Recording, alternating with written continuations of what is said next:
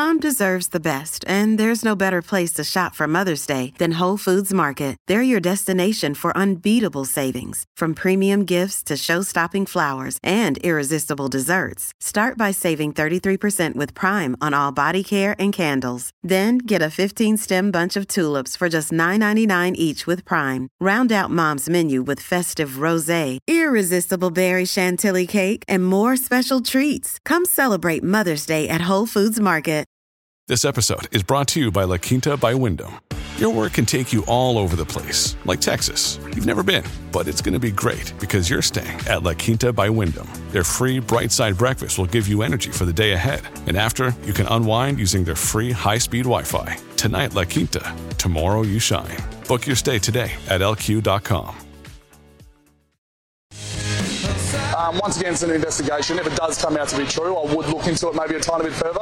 But it's an overall education. I think as males, especially in this age group, I think it's an education day-to-day sort of set up around society issues, not just drugs, but mental health, alcohol, gambling. I think we'll constantly have those issues in our game. So it's just constant education around it. That was Melbourne captain Max Gawn. Of course, he was speaking this morning.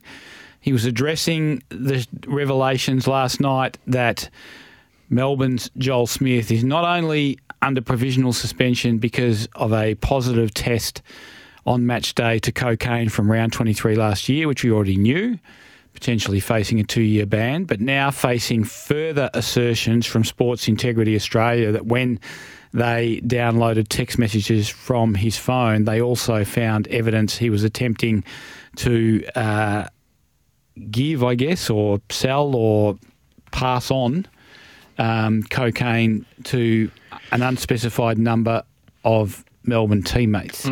This has given rise to questions about Melbourne's culture, and of course this happens with the struggles of Clayton Oliver in the background and the revelation, probably unintentionally, from Melbourne assistant coach, or what's he called? Offensive coordinator. Offensive coordinator, the OC. Troy Chaplin the other day at a press conference that the AFL is involved in the plan to getting Oliver back to playing, which suggests that is a fairly substantial issue, whatever it is that he's dealing with. And of course, in the background or against a backdrop of the ongoing legal battle between former President Glenn Bartlett and certain members of the Melbourne board from Bartlett's time as president. Bartlett, of course, stepped down as president under pressure from the board after raising concerns in 2021 about the behaviour of coach Simon Goodwin. There's a bit going on at Melbourne. There is a bit going on at Melbourne, to say the very least. What a shocking afternoon, really, wasn't it? Like, the first statement comes out from the AFL, a bit of a knockback from what Melbourne said after that as well. It's hard to make head and tail of it, just for the moment. I've just noticed, Heater, fittingly you're wearing your Judge Judy T-shirt. Baloney. You're ready. I'm ready. Ready to sit in judgment on all this. Look, this is a serious issue, and I take on board some of what Max Gawn says, that, I mean, drugs are a societal issue. I've always said that. It's not just about football. Football is not an island in society. So what is happening in football is in many ways a reflection of what happens in a wider society. But there are some things that football cannot step away from. And that is that because of the way they enter young players into their competition, they take young players fresh out of school and they often ship them to the other side of the country. The kid doesn't have any say in where he's going. He gets taken in a draft and he has to settle in an environment that his parents and the AFL, as the employers, can trust to be a safe environment for him to progress his football and to develop as a young man. So the AFL can't just say this is a societal issue. Melbourne can't say this is just a societal issue. Max Gawn can't just say this is a societal issue. If you're going to enter people into your competition like that, you have a greater and higher responsibility. And we saw it unfold at West Coast. almost 20 years ago now. Obviously, Ben Cousins and his addiction issues, and touch wood, Ben's going okay, and hopefully that continues. But, of course, a number of other players, Daniel Kerr had issues, Daniel Chick had issues, and it became a wider thing through the club, and it became something that probably derailed West Coast's bid for a second flag after 2006. Now, when I'm watching what is happening at Melbourne, and I'm watching it from a distance, it has an eerily familiar ring to it. The timeline that got sort of revealed yesterday is a lot lengthier than, what we first had in mind or what we knew of before yesterday afternoon. To go back to an ADRV for possession of a prohibited substance in September 2022, when he had first had a positive test in August 2023. Yeah. So it's almost a year. Yeah. Difference that it was going on. And then I think the trafficking sort of alleges have been between those dates and further on then. It's important to clarify.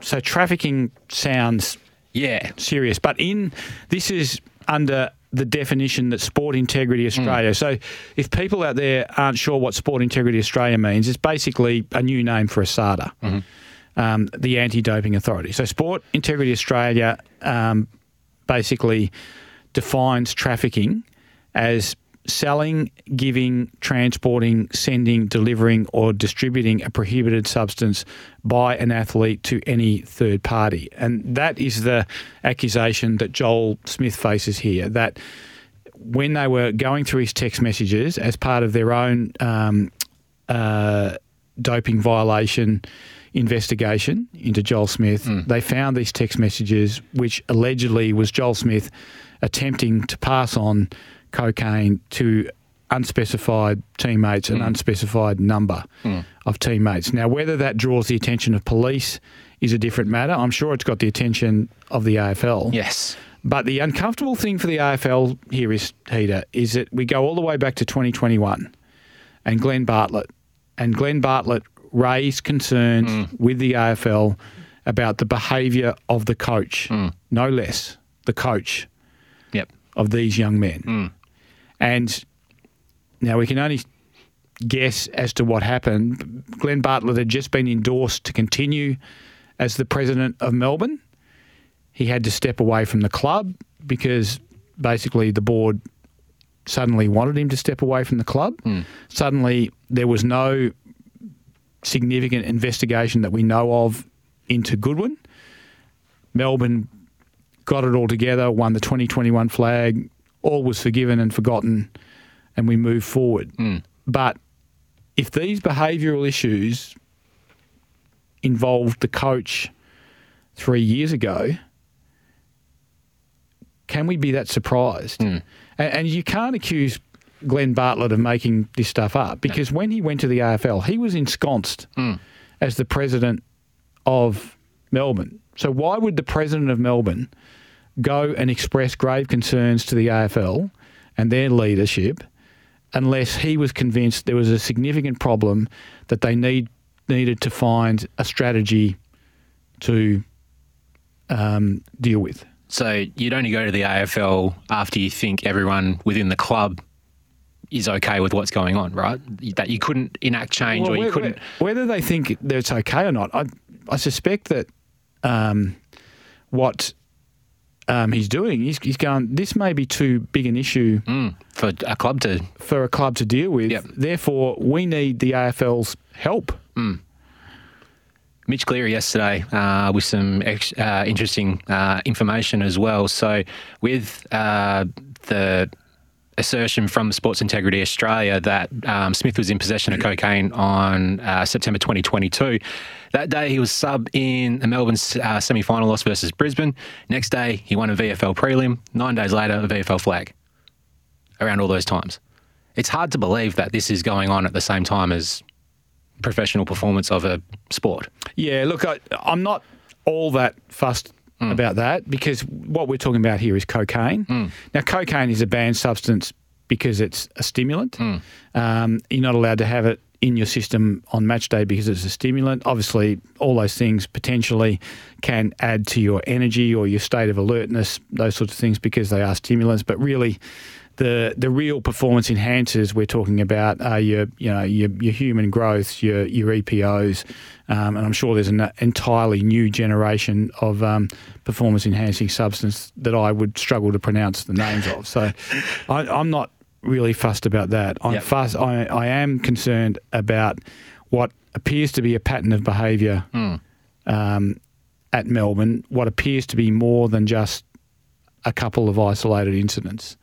And what if the AFL and Melbourne have decided to sweep this under the rug and felt that it was too big and too explosive back in 2021 when Glenn Bartlett first went to them? Does everyone have a bit of blood on their hands here? Well, so Sports Integrity Australia are doing an investigation. Yep. When does the AFL then get alerted to that, or are they, side by side during that investigation, like providing info and getting info at the same time? It's a bit different to Essendon. Yeah. So the Essendon supplements investigation was a completely different kettle of fish. Sports Integrity Australia would become aware of a potential breach. They would presumably shore up their own processes as to whether that breach had taken place. And we've actually just got a text through on the text message basically saying a Sports Integrity Australia, the same lot, then incorrectly accused Peter Bowl of cheating for him to later be proven innocent. Now, with Peter Bowl, it's a little bit of a different kettle of fish. And that is that the test itself was marginal, and also subsequent testing was more inclined to clear Peter Bowl than implicate him. So that was the result of the test itself.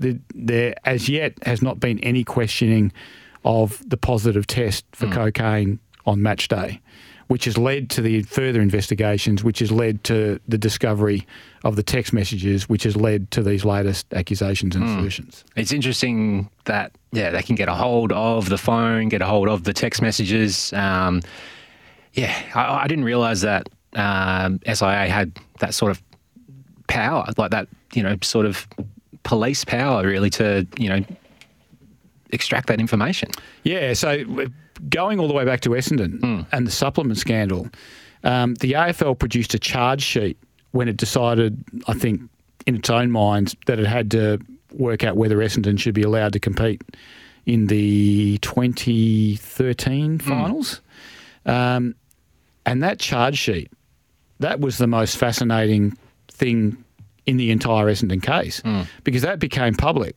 And the information in that, which it was a SADA back then, but basically the metadata that they'd been able to download from Essendon people, from players, from staff, from coaches, it was gripping stuff. And the exchanges of conversations between doctors and players and coaches, that was almost the most gripping and captivating reading of the whole Essendon saga. So they have extensive powers. Do we have any idea on a timeline of how this is going to play out?